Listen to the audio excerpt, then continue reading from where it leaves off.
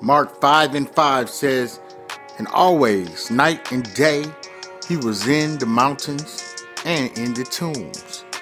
The fact is, we're killing ourselves. Countless men are living in tombs. I'm not talking about murder in the streets.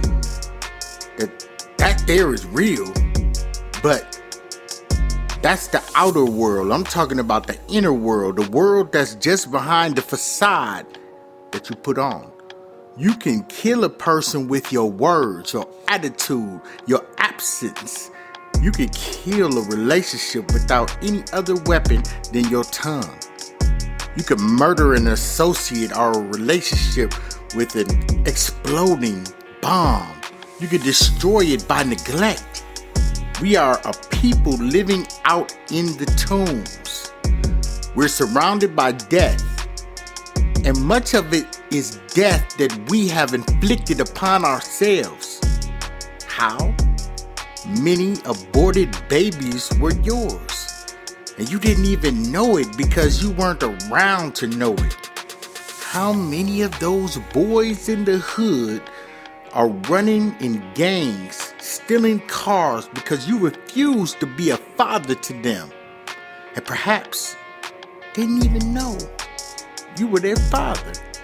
How many women are in counseling offices every week because of what you said you do and you didn't do it? Or because of what you said you didn't do and you did do it?